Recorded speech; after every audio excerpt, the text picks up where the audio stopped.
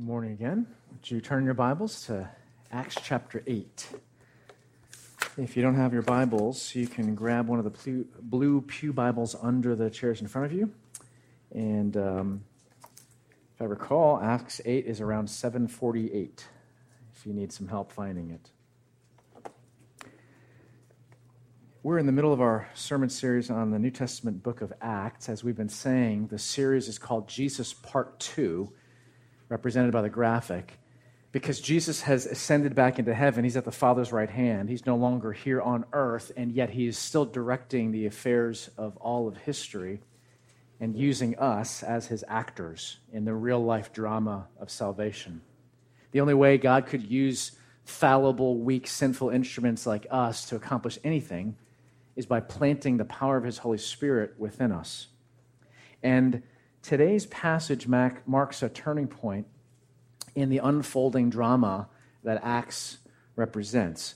Jesus, working through his people, begins to go viral. Acts chapter 8, starting in verse 1. Listen carefully. These are God's words. On that day, a great persecution broke out against the church at Jerusalem, and all except the apostles were scattered throughout Judea and Samaria. Godly men buried Stephen and mourned deeply for him. But Saul began to destroy the church. Going from house to house, he dragged off men and women and put them in prison. Those who had been scattered preached the word wherever they went. Philip went down to a city in Samaria and proclaimed the Christ there. When the crowds heard Philip and saw the miraculous signs he did, they all paid close attention to what he said. With shrieks, evil spirits came out of many, and many paralytics and cripples were healed. So there was great joy in that city. Now for some time a man named Simon had practiced sorcery in the city and amazed all the people of Samaria. He boasted that he was someone great, and all the people, both high and low, gave him their attention and exclaimed, "This man is the divine power known as the Great Power." They followed him because he had amazed them for a long time with his magic. But when they believed Philip, as he preached the good news of the kingdom of God and the name of Jesus Christ, they were baptized, both men and women. Simon himself believed and was baptized, and he followed Philip everywhere, astonished by the great signs and miracles he saw. When the apostles in Jerusalem heard that Samaria had accepted the word of God, they sent Peter and John to them. When they arrived, they prayed for them that they might receive the Holy Spirit, because the Holy Spirit had not yet come upon any of them. They had simply been baptized into the name of the Lord Jesus. Then Peter and John placed their hands on them, and they received the Holy Spirit. This is God's word. Let's pray. Father, give us spirit eyes to see and apply these truths that you have preserved for our benefit. This dramatic account of first century early church living. Persecution still happens today, Lord. Guard us from naively thinking that it is a removed reality. Speak, O Lord, if your servants are listening. We pray in Jesus' name. Amen.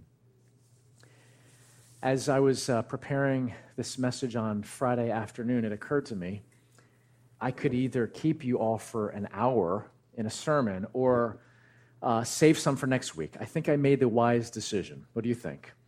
And mark this date if you're keeping score. This will be a 2-point sermon, not a 3-point.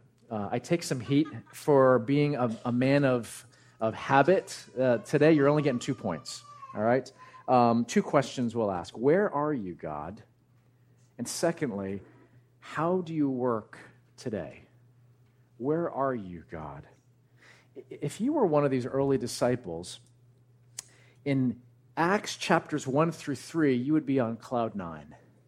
The risen Savior Jesus has poured out the gift of his Holy Spirit. That Spirit is empowering not only the original apostles, but the disciples at large to accomplish amazing things. They are demonstrating that the kingdom of God has come, that Jesus is alive through miraculous signs, healing the sick, casting out evil spirits. They are demonstrating the radical unity that belongs to the family of God in renewed community. But then, chapters 3 and 4, Peter and John get arrested. Uh-oh.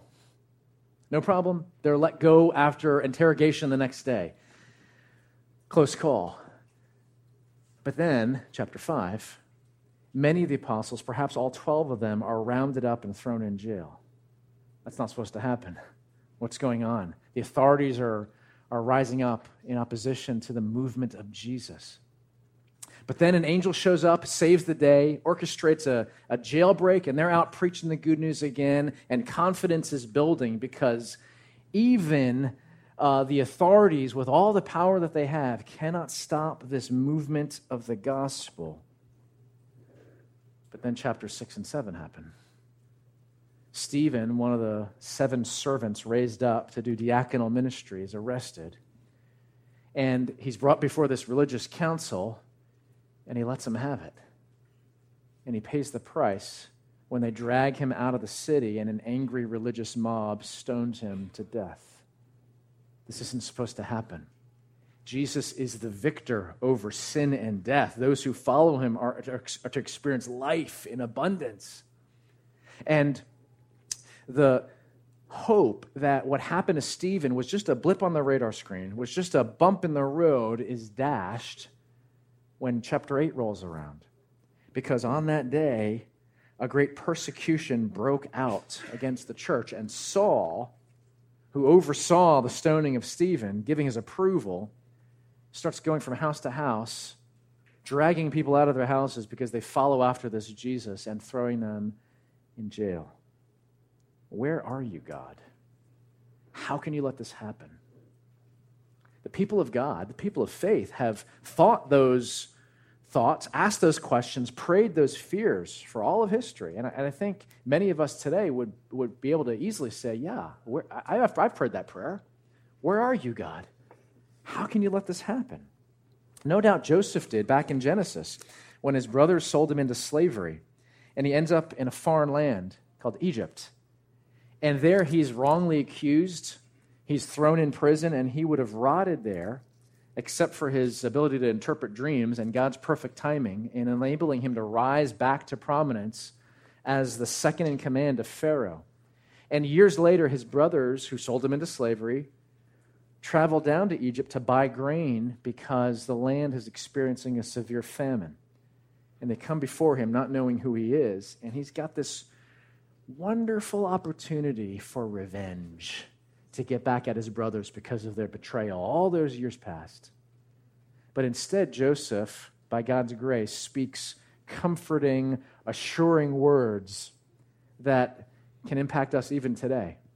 In the face of even evil intentions, he says, Genesis 50, verse 20, to his brothers, "You intended to harm me, but God intended it for good to accomplish what is now being done, the saving of many lives."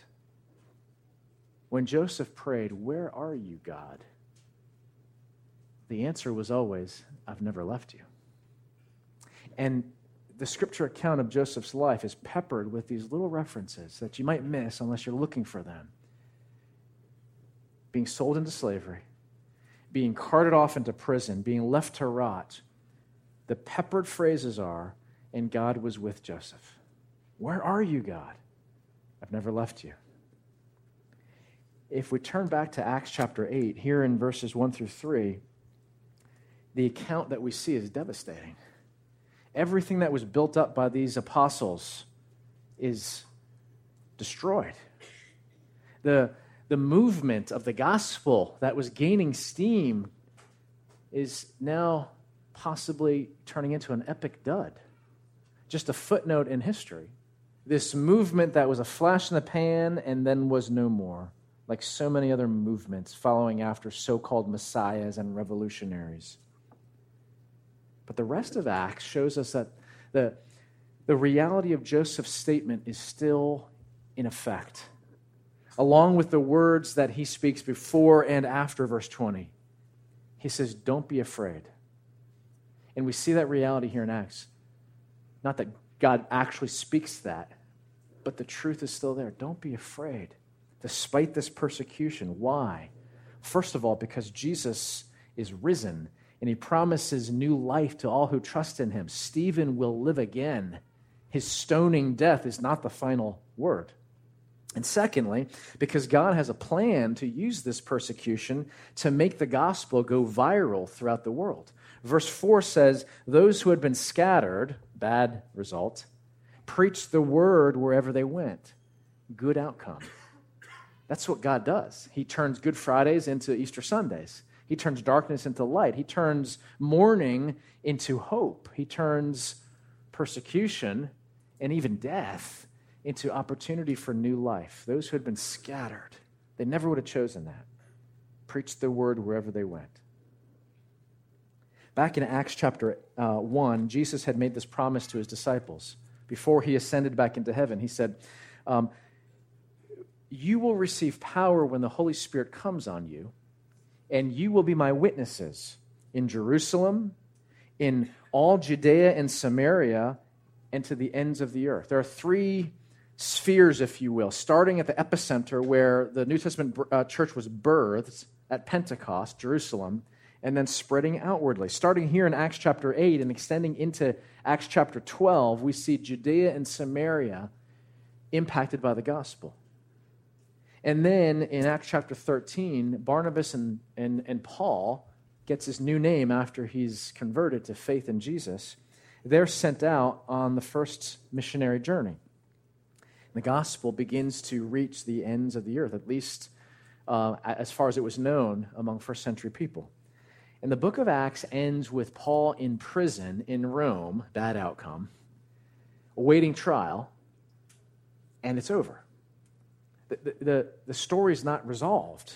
We don't know what happens to Paul because it doesn't matter. The reality is Jesus is still directing the affairs of history, especially his church, and he's using us as the actors. And that story that was left, ... end of Acts chapter 28, is still being told throughout history as God uses fallible servants like us, filled with his Spirit, to accomplish his goals. Where are you, God? Never left you. How can you let this happen? Joseph said it best.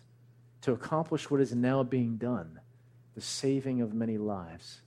God's purposes are not so much concerned about your life of comfort and ease, so much as he is concerned about your eternity and your thriving as he's perfectly designed you in the new heavens and the new earth. That's why prosperity gospel is no gospel at all.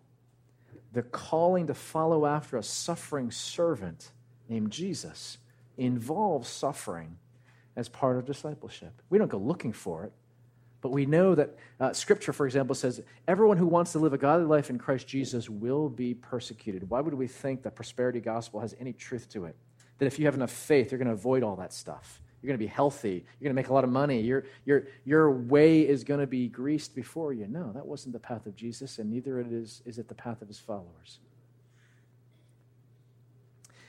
Even if we know these things, even if you're familiar with the account of Joseph, adversity turned into triumph or victory, reconciliation. It all works out in the end. Even if you know some early church history and the truth of one of the early church fathers who said, the blood of the martyrs is the seed of the church.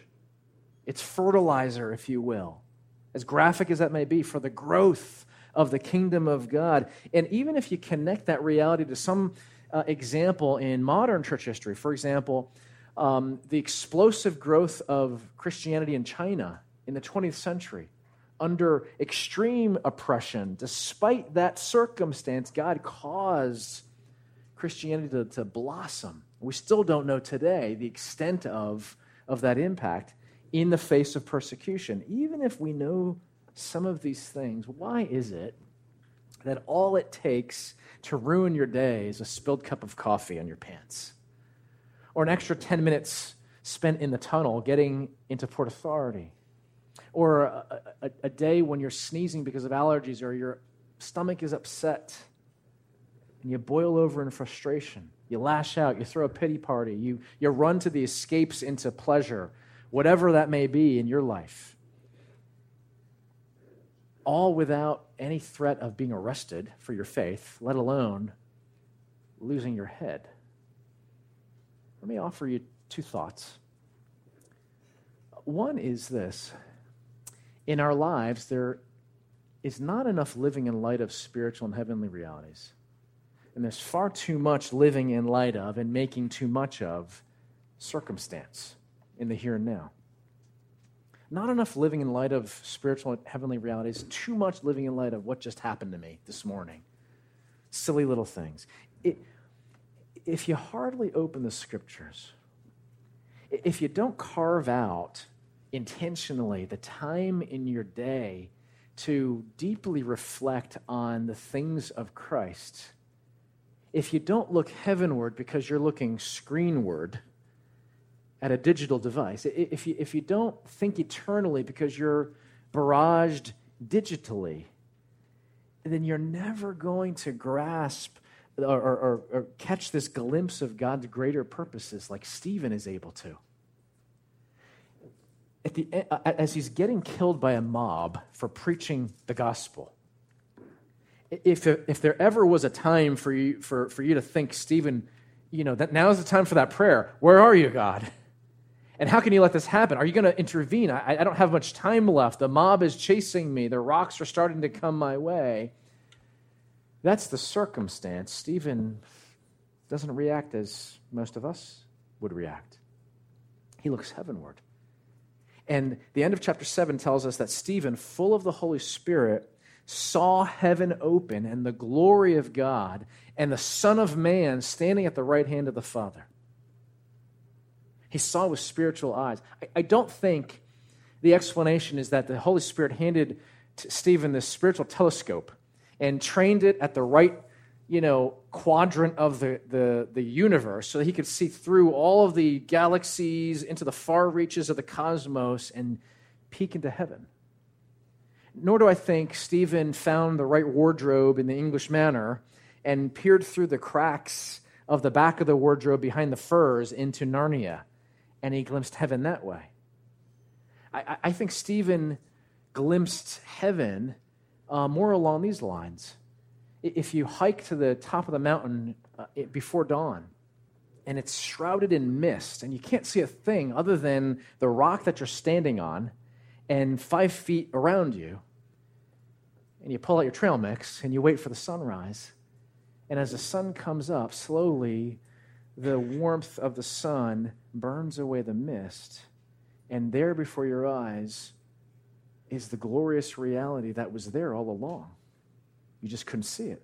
You didn't have the perspective. The valley, the lush valley, the extending mountain range, the blue sky, the clouds hovering over the peaks. The reality was there all along. You didn't have the perspective to notice it. And the heavenly reality, if you will, is around us. It's not up there. It's not at the other end of the cosmos. We need spiritual eyes to perceive the things of eternity. One day, those two dimensions will become one, and there will be no veil between them. There will be no opaque, cataract-like spiritual substance on your eyes that prevents you from seeing heavenly realities and earthly realities. They'll all be one. Stephen saw it with the eyes of the Spirit. You got to climb the mountain if you want to see that kind of perspective. You need to cultivate that perspective with Spirit-filled eyes and a Jesus-saturated heart by reflecting on the things of God, by meditating on them, by giving attention to these things so that you can know in the storm of life, God is always there. He's never left your side. So that you can know in the storm of life that despite the bad circumstances, being scattered through persecution, his purposes are not thwarted. They're being fulfilled despite what you see around you. That's the first thought. We live too much in light of circumstance and not enough in light of spiritual and heavenly realities. The second thought is this. I wonder if the disciples in the early church were getting too comfortable. I wonder if they were enjoying the influence and status and the comfort of scale. More people coming to faith in Jesus. It was no longer as much of a fringe thing of minority people. Prominent people in the city of Jerusalem were coming to faith. A large number of priests, we read last week in Acts chapter 6, are coming to faith. People of influence. It's no longer this kind of weird thing where you're looked down on. I wonder if GRC, if we can relate to the danger of growing too comfortable, of enjoying church growth. You know, as much as we're praying and looking for a new space to make a permanent home, this is a nice, comfortable place. The AC's on. Our bills are paid. We just saw last week that the budget's looking good for the coming year. We have wonderful ministries. And we could grow complacent, enjoying the trappings of a comfortable life. I wonder if that characterized the early church, beginning to think, I got this, God. You know, I preach the gospel, I wave my hand, and you do marvelous things, and people come running. They want to hear more about what I have to say. And God, to continue to use them effectively, had to scatter them. And he used the evil intentions of men like Saul for his purposes. He needed to get them out of their comfortable lives, to let go of their security blankets. And we need to realize that living as a follower of Jesus Christ means growing in our understanding that our citizenship is in heaven, Paul writes in Philippians. That we are aliens and strangers in the land. This world is not our home. We're sojourners, pilgrims on the way. And lest we get too comfortable, God sometimes disrupts us, scatters us, brings unpleasant, unexpected things into our lives. And our knee-jerk reaction is, where are you, God? How can you let this happen? When God all along is saying, I needed to do that. I need to scatter you in order to use you, in order to let you experience the fullness of my plan. Can you be content wherever you are? You know, I happen to be a Jersey boy, and I don't love New Jersey.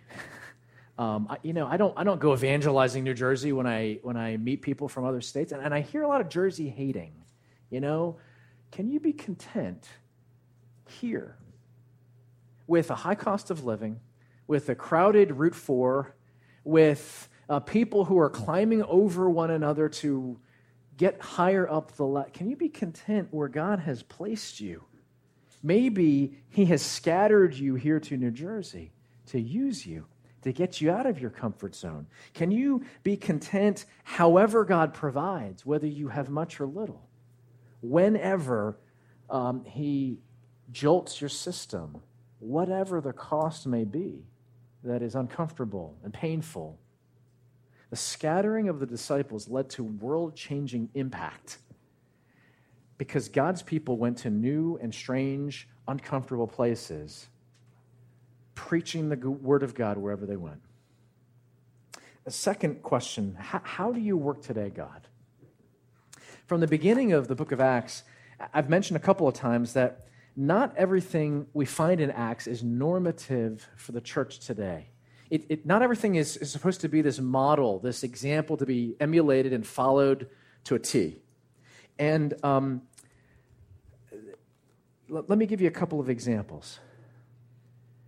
In Acts chapter 1, the apostles, while they're waiting for the Spirit to come at Pentecost, realize, you know what? Judas Iscariot, the betrayer, he's gone, and we only have 11 apostles. We need to decide who's going to be the 12th to round out this number. There's a symbolism of the 12 apostles and the 12 tribes of Israel, and in God's wisdom, they needed to figure out who should be selected. They cast lots to figure out which man to choose.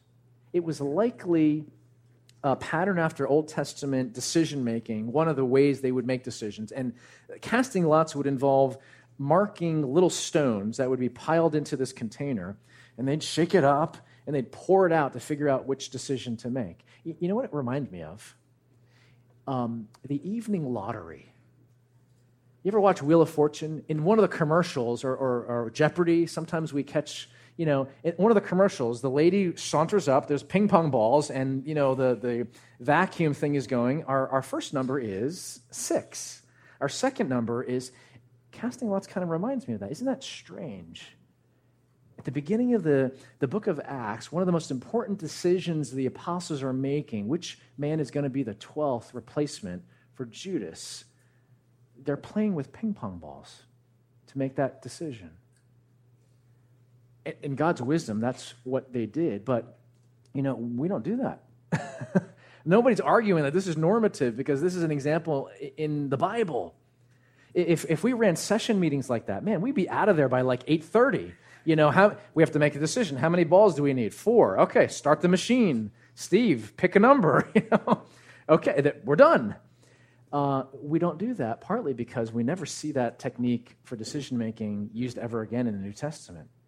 It is one of those unique events during a unique stage in salvation history that is not to be replicated. Not everything in Acts is meant to be normative. Here's another example I've mentioned briefly over the past couple of months. In the beginning of Acts especially, we read about all these miraculous healings. And in Acts chapter 3, for example, Peter heals on demand. He doesn't ask God. He doesn't spend the night in prayer. He doesn't say, Lord, if it be your will, this man I am laying my hands on, restore him to health. He says, get up, take up your mat and walk, with the confidence that God is going to enable him to be this conduit of healing. But by the end of Acts, we don't see that much at all. And the Apostle Paul, who worked lots of miracles, by the end of his ministry, 2 Timothy chapter 4, he mentions a sick friend named Trophimus who can't travel with him. We say, why didn't Paul just say, be healed? Let's go. I need you. Right? We have work to do. What could be more important than the Apostle Paul going on another missionary journey with his assistant by his side? No, he had to leave him home because he was sick. The healing is not normative. Can God heal today? I absolutely think he can. But it's not this pattern that is just to be replicated because we see it in the Bible. The stuff that happens in Acts, much of it is unique because of this stage in redemptive history. We find something really unique in Acts chapter 8. I just read it. It's the end of the passage. And verses 15 through 17 are used by some Christians to teach that the baptism of the Spirit is separate from conversion. And so a person needs to come to faith in Jesus Christ, be baptized, and then pray and wait for God to give a Spirit baptism, a second blessing. And if we want to sort this out, we need to start by understanding what a Jew would think of a Samaritan in the first century. The Samaritans were half-breeds. They were half Arab and half Jewish, and they were despised by both people groups. That's not hard for us to understand today, is it? They were despised for their racial, cultural mix, and they were despised for their religious mix, because the religious Jews felt like the Samaritans had taken from Judaism and adulterated it by mixing it with practices of other religions. No one liked the Samaritans. They originated when the kingdom of Assyria destroyed Jerusalem and carted off many of the Israelites to captivity in modern-day Iran, the area of Persia, leaving behind the lower class because they figured, well, what harm could they do? And those lower-class Jews, without the guidance of their leaders, without necessarily an education, intermarried with the local citizens and sort of came up with their own system. They even had their own temple for worship. So in verse 14, when the apostles heard that Samaria had accepted the word of God, they were astonished. And they sent apostles as ambassadors to investigate, none less than Peter and John. The fuller reaction that's not recorded for us, but that we could be confident in, is the apostles met together. There was gossip and then hubbub and then a meeting called, and they said, God has saved Samaritans? No, it can't be. It can't be true. Half-breeds? The despised? I was going to use a word I shouldn't with kids in the room. But so they send Peter and John to investigate, to authenticate. And when they find out that it indeed is true, that Samaritans have believed in the gospel of Jesus Christ, they marvel. And they provide the gift of the Spirit as authentication that, yes, indeed, a major cultural and geographic and especially religious barrier has fallen. They never would have thought. This is extraordinary. This is unique. In contrast, if we turn back to Acts chapter 2, this is ordinary, and this is promised as a pattern. The end of Peter's sermon at Pentecost, his first sermon ever, the people say, "What shall we do? How do we respond to this?" Peter says, "Repent and be baptized," chapter 2, verse 38. "Every one of you in the name of Jesus Christ for the forgiveness of your sins, and you will receive the gift of the Holy Spirit." That's what's normal. That's what's expected. That's what's promised. Believe, be baptized, you're given the gift of the Holy Spirit. Why does it happen separately, requiring Peter and John to travel up from Jerusalem to Samaria? Because God saved even the Samaritans? They couldn't believe it, and the apostolic affirmation was required. There are two other places that we see this two-stage belief in Christ and gift of the Holy Spirit, and each is in a similar groundbreaking context, where the Jewish Christians would have said, "What? No, it can't be true." The first one is in Acts chapter 10, and it actually happens in the reverse. Peter is sent through a vision to Cornelius' household. He's a Roman soldier, and he's fully Gentile. It actually happens backwards. A spirit comes upon the household of Cornelius, and the disciples are shocked, including Peter. And it says in chapter 10, verse 45, they were astonished that the gift of the Holy Spirit had been poured out even on the Gentiles. You see the presuppositions, the assumptions that the Jewish Christians had ingrained in them. These cultural prejudices had to be peeled back layer by layer. First, the Samaritans, never thought, half-breeds. And then the Gentiles on the outskirts of Judea and Samaria, up the coast in Caesarea on the Mediterranean. Wow. And then we get to Acts chapter 19, the third example of separation between faith in Jesus Christ and spirit baptism. Actually, it's a little bit different. Paul is ministering in Ephesus, which is in modern-day Turkey. And Ephesus was a center of worship for Roman emperors and Greek pagan gods. People were described in Acts chapter 19 there as disciples, even though they had not heard about Jesus. What does Paul do? He preaches Christ. They come to faith. He baptizes them, and in the very next verse, with no delay, the Holy Spirit comes upon them as Paul lays hands and confirms their faith with apostolic authority. Even the Gentiles. Unbelievable. That's it. 3 exceptions in 3 extraordinary, groundbreaking contexts, not normative for the church today. These examples are following this outward progression that started in Acts chapter 1, verse 8. Right? Get back to that verse. Started in Jerusalem, the epicenter, the birth of the New Testament church, Judea and Samaria. Our text here, Acts 8, Acts 10, Cornelius up the coast, even to the ends of the earth. Ephesus was in the Roman province of Asia, and it ended up becoming a beachhead for Paul and his missionary compatriots to reach to the furthest extent of the Roman Empire. The gospel is expanding through the perfect plan of God.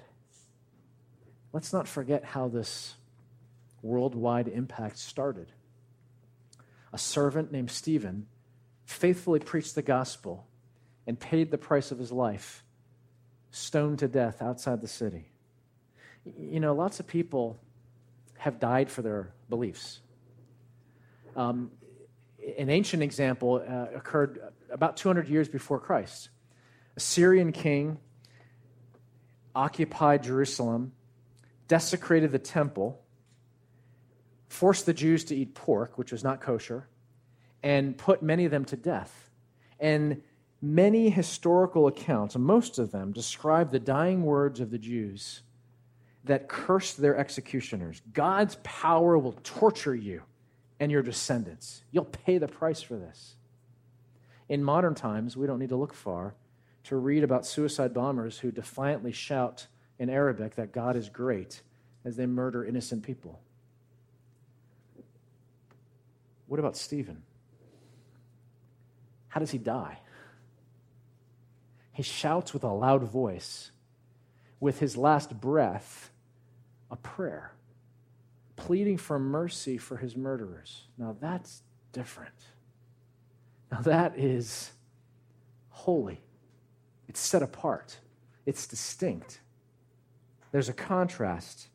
The word martyr means witness in the Latin, one who testifies at a trial. The question is, what in Stephen's martyrdom, in his death, what did his death testify about? What did his death affirm to be true? His death, his martyrdom said this: the only God who saves is the only God who would take upon himself human flesh and die as a substitute for sinful people like you and like me. Neither religiosity nor ideology can save. Only the humility that comes from a dependent faith in this Jesus, God and man, perfect, obedient Son, and substitute Lamb on the cross. Only that Jesus can save. And this is the only reality that when it goes viral through the people of God who open our mouths proclaiming this best of news to the world, only this reality can change the world. As you're scattered, as you're disrupted, as you're uncomfortable, continuing to fulfill the perfect purposes of our God. Let's pray. Lord, I confess for myself, I think I confess for many of us, we so easily whine about life not being the way we want it. We whine when you give us gifts. We whine that they're not enough. They're not the way we wanted them. We take for granted so many things that we have in this country when, at least so far, we have religious freedom. At least so far, I can preach the gospel without worrying about being thrown in jail. Father, in our minor scattering, cause us to be bold in being available to you as your servants and preaching the word wherever we go. And if that day comes, Lord, when there is oppression and persecution, when our freedoms are nibbled away at and eroded, grant us strength to remember, Lord, that this is not a strange occurrence that caught you by surprise, but even that scenario you can use for your glorious salvation purposes. So we praise you, sovereign King. In Jesus' name, amen.